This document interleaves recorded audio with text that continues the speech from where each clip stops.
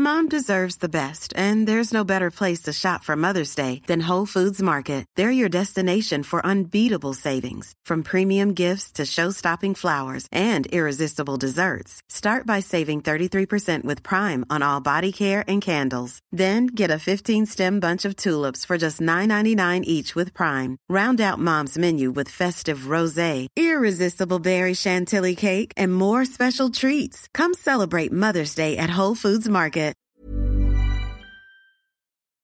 Hello? Hello? Podcast Network Asia. Hello and welcome to episode 119 of The 80%. Saan ba maganda mag-invest ngayon? If you're looking for a good stock to buy, then perhaps you should consider ESG companies. Pero ano nga bang ibig sabihin ng ESG? Today, we have Dexter Agcaoili, the Segment Director of Wealth Management at AXA Philippines, to tell us more about this. Are you ready to listen and learn? Let's go! Hi, my name is Fitz Villafuerte. I'm a registered financial planner and the host of this podcast, where we talk about the mindset, habits, and strategies you need to achieve financial success. Thank you for tuning in, and now on to the show.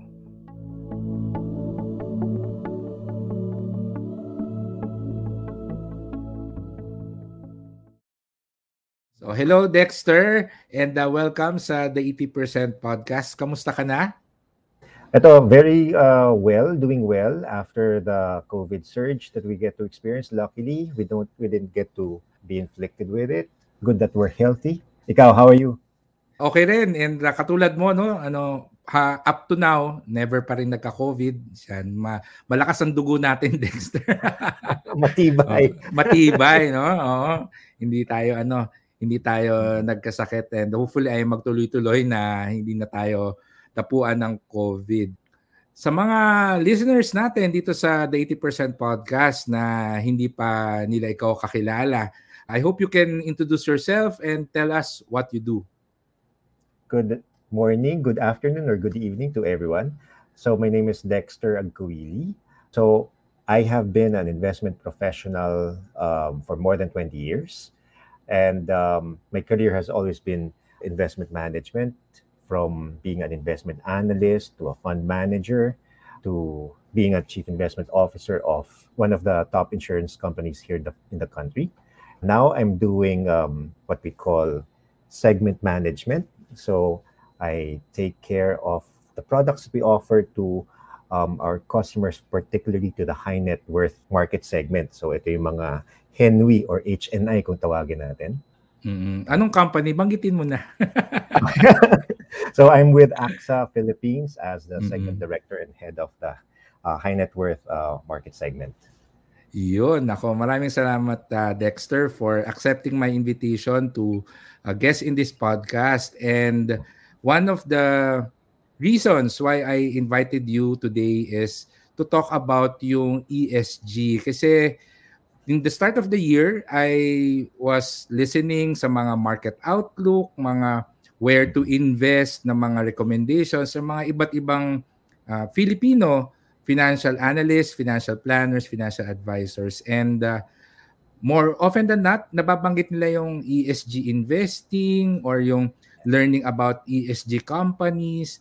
And I know the concept of ESG has been around for several years already, pero hindi pa talaga siya na didiscuss.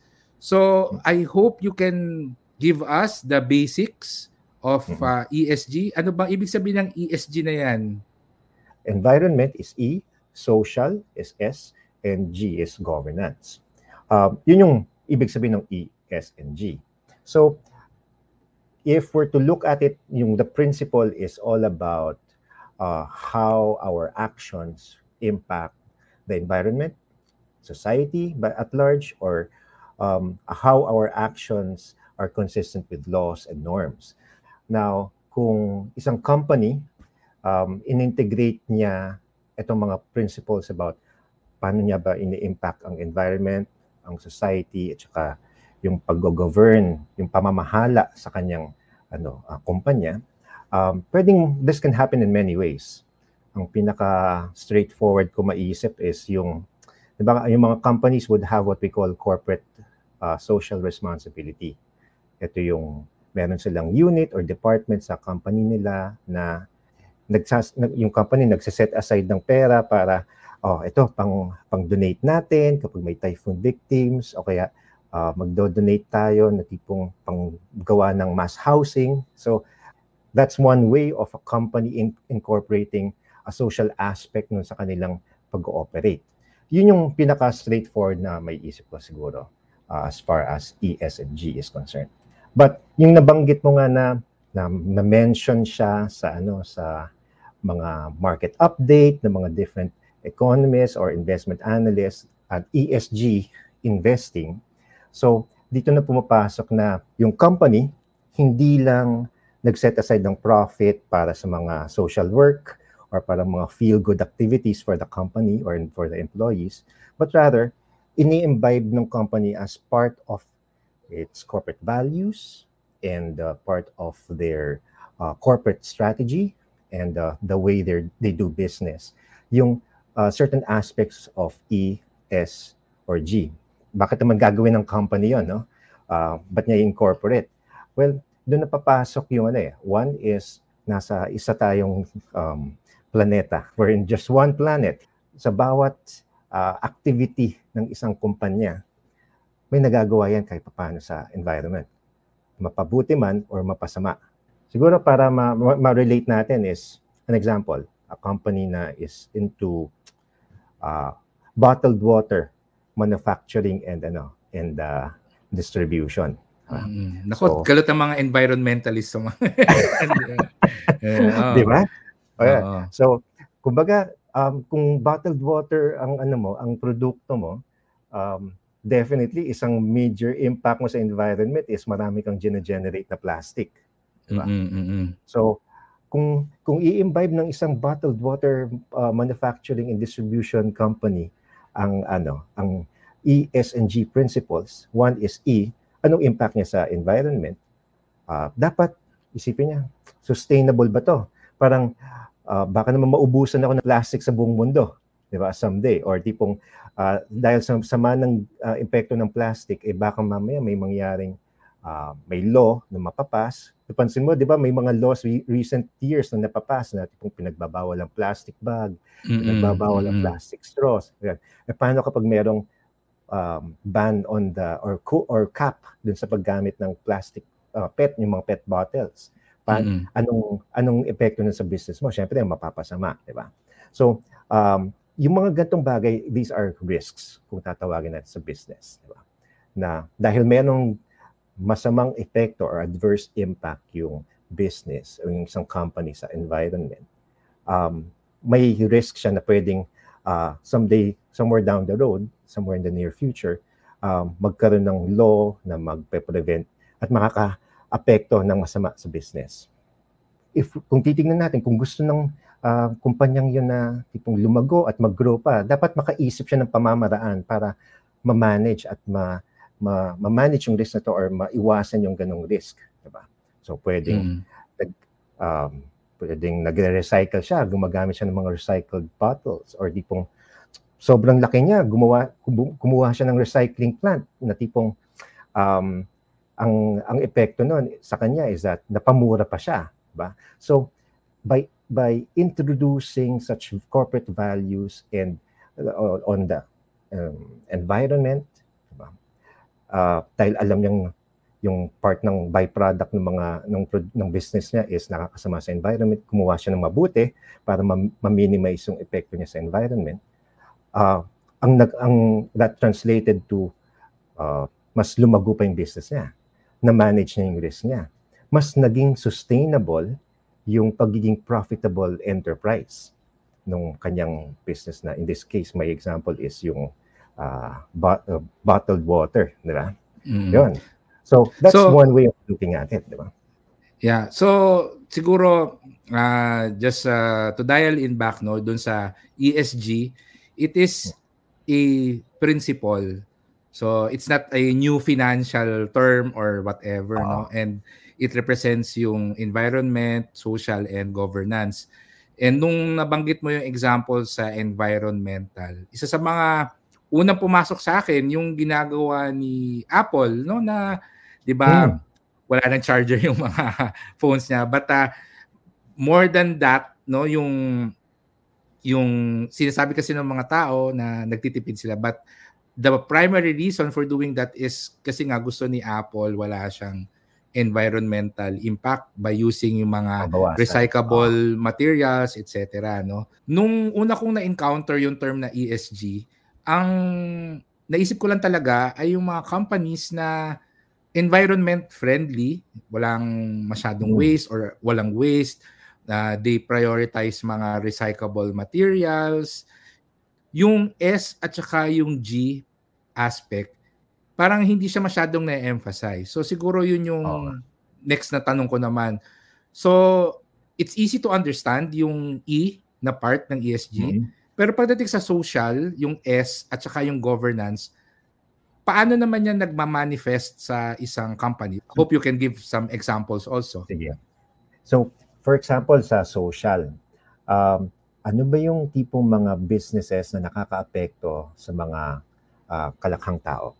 Sige. Siguro pinaka-straightforward is that ang isang business ay mayroong mga empleyado. Diba? So, ang isang social aspect dyan is that nagpapasweldo ba ng tama? Meron bang equality pagdating sa mga opportunities within the company? O baka naman puro mga lalaki lang yung mga binibigyan ng pabor? Yung working gender hours. pay gap, working hours, isa pa yan.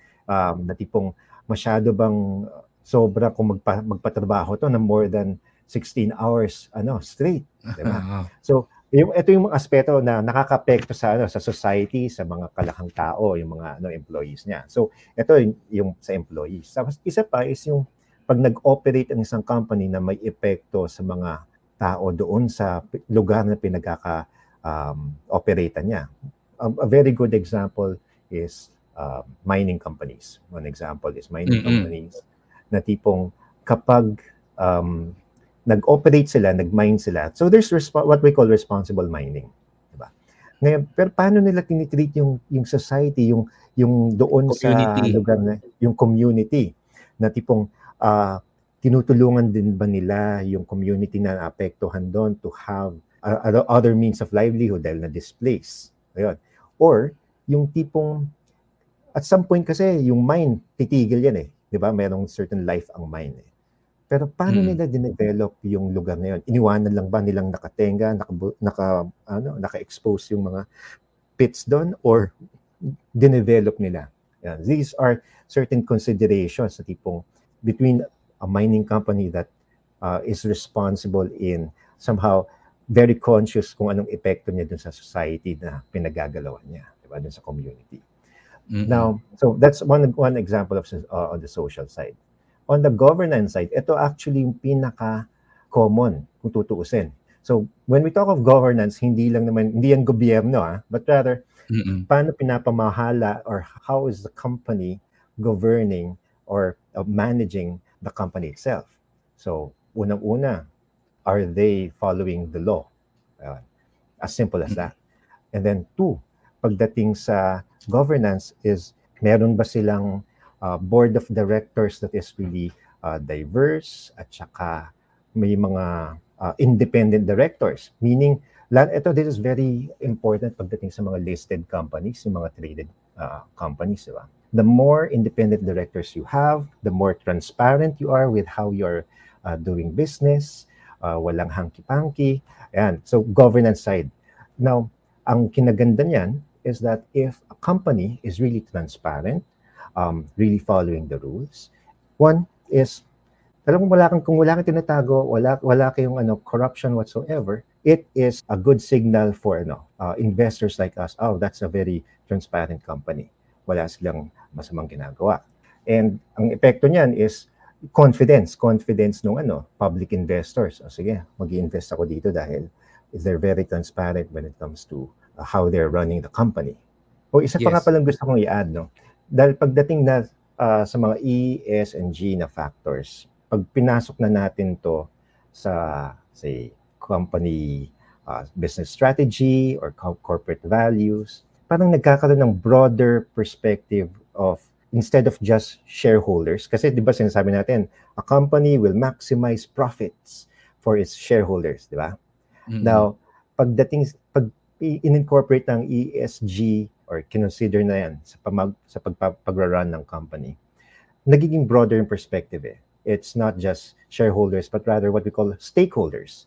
Meaning, yung stakeholder mo would be your employees. Also, stakeholders would be society and even the country.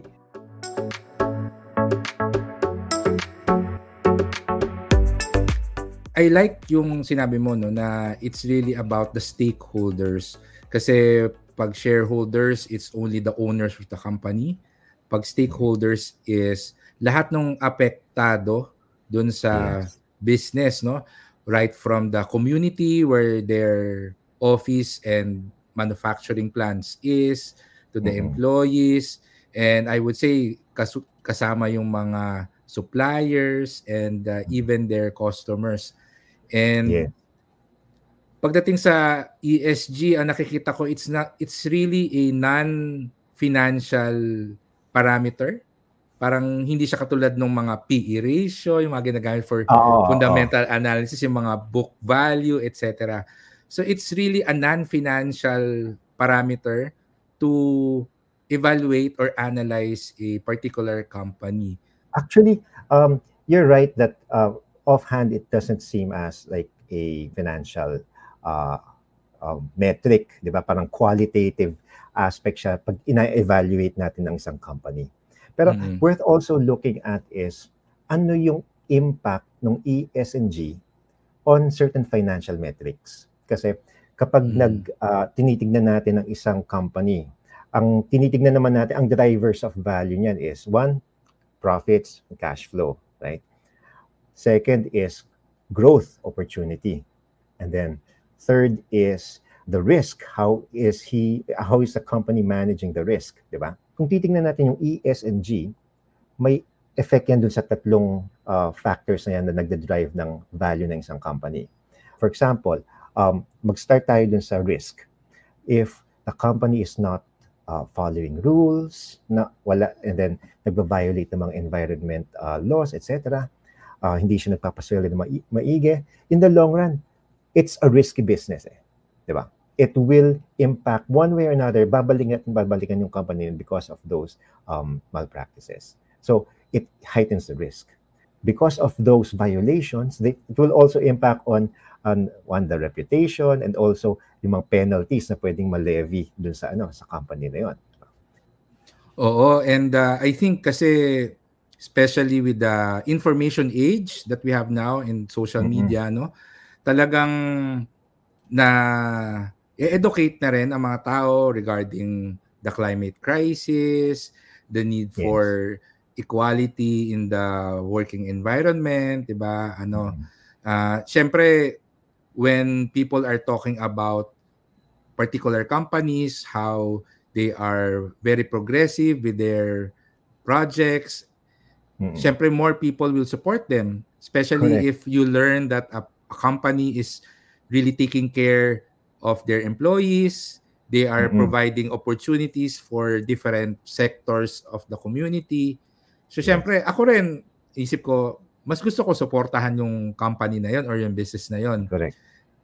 Syempre, between two products na pareho lang naman yung benefits, I think yung ESG factor would be a deciding factor for me to choose one brand over the other. Ang question ko siguro sa iyo, Dexter, is how do you measure yung ESG ng isang company? Is there a standardized way to evaluate a company kung ano yung score niya sa kanyang ESG compliance or ESG score niya? Is there such a thing? Good that you brought that up, no? Kasi unang-una, one good thing here locally in the Philippines is nagkaroon na ng regulations, SEC and also BSP when it comes to disclosures of listed companies that are related to ESG. Yan. One example is on the governance side, talagang increased disclosure, transparency, nandiyan na yun. But may mga special provisions na guidelines si SEC for listed companies to guide listed companies to disclose mga initiatives nila, sustainability initiatives nila. This is what we call sustainability reporting. Now, when it comes to evaluating ESG, admittedly, it's relatively a new thing. Even the likes of foreign fund houses or even the likes of MSCI, Bloomberg, they had to create their own methodologies. So similar to how financial analysis is done or investment analysis is done, they study first, what are the disclosures of the company, ano yung mga sustainability initiatives sila, and then they also interview. And they would have their own methodology of rating. So, hindi pa siya as standardized as we want to. Ang pinaka-standardized so far is yung sa Europe and just this 2021, which was the SFDR or Sustainable Finance Risk Disclosure. Hopefully, this will be adopted then tulad ng GAAP, as we would have a global standard for accounting, and it will also translate to that in the near future. But one good thing is on the regulatory side or reporting side, nandiyan na, nagsisimula na tayo.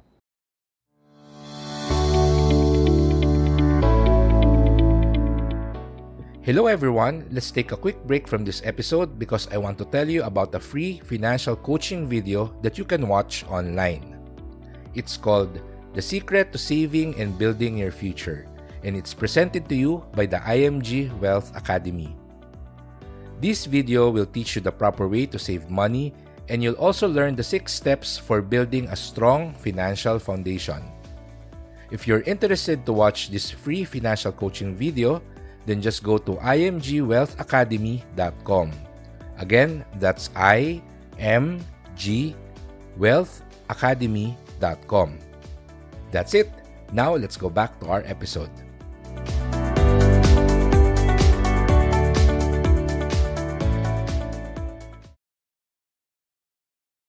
Ang naisip ko dyan, at this point, sa mga tao na interested to invest in companies that have compliance pagdating sa ESG ay medyo kanya-kanyang research muna.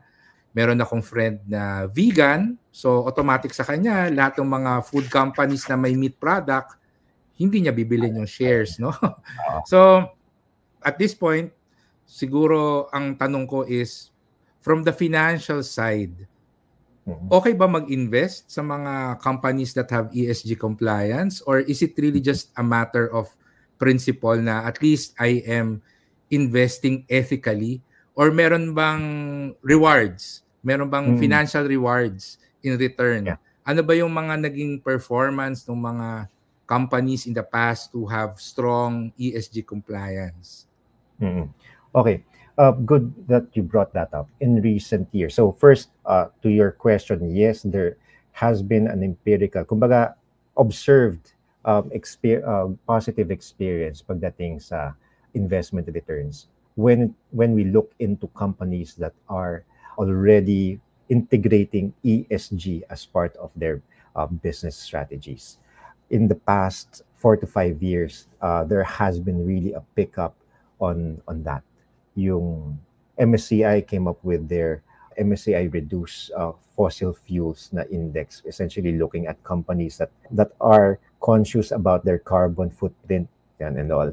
And it has actually shown consistently that those companies with good ESG integration factors or considerations in their operations have performed well and outperformed the other players in their respective field. And kung tutusin, again, boils down to what is the long-term benefit of doing that. Imagine if you are more efficient in running your business, you minimize wastage in the use of electricity, you minimize wastage in the use of resources. That is in itself really profit maximizing. And that is consistent with ESG principles. Doon makikita na dahil naging viable business and there are those investors who are believers of such principles of renewable energy, they choose that kind of company. So there is that supply of capital, so to speak, to fund further these kinds of endeavors, these kinds of enterprises. Yun. So that's another good thing. May multiplying effect yung ano yung one yung preference natin to support these kinds of enterprises. And as these businesses become more viable, all the more that we get to see that they are flourishing. Mas nagiging standard na siya. In the near future now, it will be more of a standard than an exception.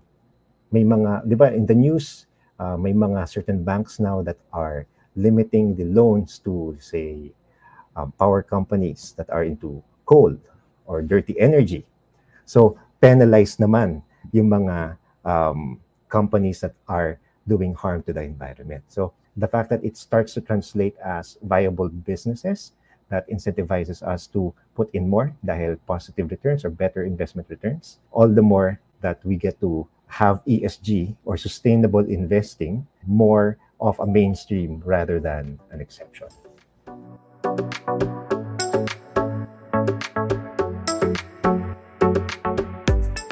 Pagdating sa Pilipinas, gusto kong mag-invest sa mga ESG compliant na mga companies or investments. Ano bang mga choices ko? Kasi, for example, in the stock market, siyempre, ano mangyayari? Di mag-research ako isa-isa? Or is there a list of ESG compliant companies in the Philippine stock market? Or are there funds na para hindi na ako yung mag-research, yung fund na lang yung bibilhin ko, doon na lang ako mag-invest. Do those exist in the country right now? For example, may na-convince na tayo ngayon na, sige, I'll buy or I'll invest more in ESG compliant companies. So, what now? Where do I invest? May certain limitations pa tayo locally dahil nga pagdating sa knowing who are these companies that are really doing sustainable efforts in their business, medyo limited pa. And nagsisimula pa lang yung pag-incentivize for companies that are thinking of being sustainable. Okay. Although there are already a few that we have locally. Good thing that there are also local asset managers already coming up with funds that would have that as part of a consideration when they select stocks. On top of that, there's also one good thing with our situations of financial markets now is there are also global funds that would also have ESG considerations, which would allow you to also invest offshore. So to your question, there are funds that would have these ESG considerations pagdating sa pagpili nila ng underlying investments. May local funds, may global funds. We have started in terms of disclosures of certain companies. So for those who are stock picking, medyo konting tiyaga lang kung you really have to look into that, yung sustainability reporting nila. But given that there's more consistent reporting on that in the coming years, expect that the broker's recommendation would also include that in the near future. These options are already somehow available, although limited, but at least now they're starting to grow in terms of number. Yeah, so definitely it's something that is worth considering if you are planning to have more than just returns in your investing. You can definitely use yung principles of ESG to be more ethical with your choices. Minsan, di ba, ethical investing yung tawag sa kanya. And as you've mentioned, hindi ka magsisisi because from observations, nagiging sustainable, nagiging profitable naman yung mga companies na to.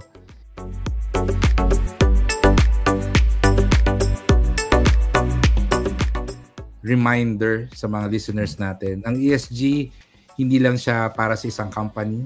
We can also apply that sa sarili natin, how we live our life, how we choose yung mga brands na sinusupport natin, correct, and also how we invest.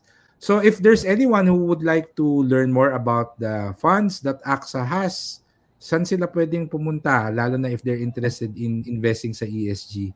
Sige, So, Dexter, sabihin mo na. Okay lang naman. they could already look at our website at axa.com.ph. And also, we do have our Facebook page, our YouTube page. We do have our YouTube page, and because of our collaboration, there's more content there. Fits, no? So we keep on putting in more content there, where our customers would, or even people in general, would get to learn more about the company, about what we believe in, like particularly ESG and global investing. Yeah. Thank you, Dexter. Any parting words that you would like to say? Meron ka pa bang gustong iwanan sa mga listeners natin? Final Sige. message?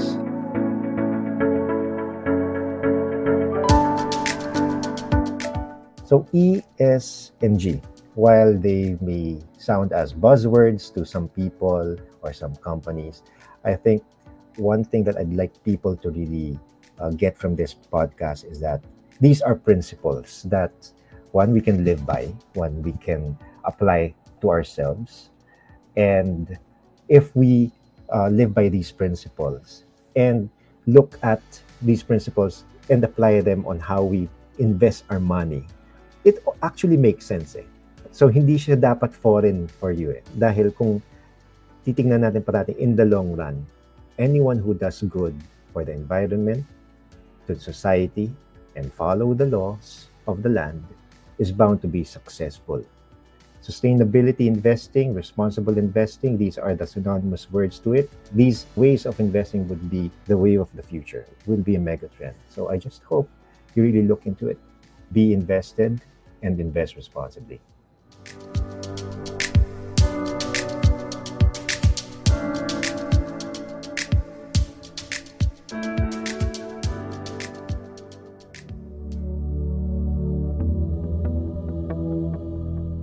And that's the end of our episode. Thank you for listening.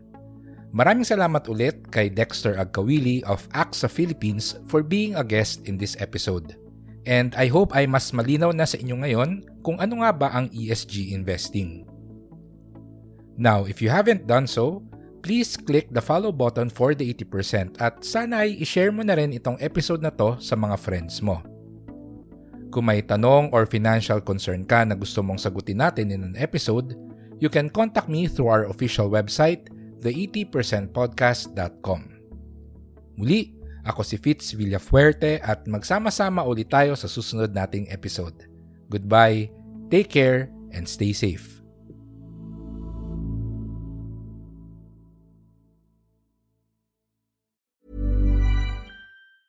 Ever catch yourself eating the same flavorless dinner 3 days in a row? Dreaming of something better? Well, HelloFresh is your guilt-free dream come true, baby. It's me, Keke Palmer. Let's wake up those taste buds with hot, juicy pecan-crusted chicken or garlic butter shrimp scampi. Hello Fresh. Stop dreaming of all the delicious possibilities and dig in at HelloFresh.com. Let's get this dinner party started.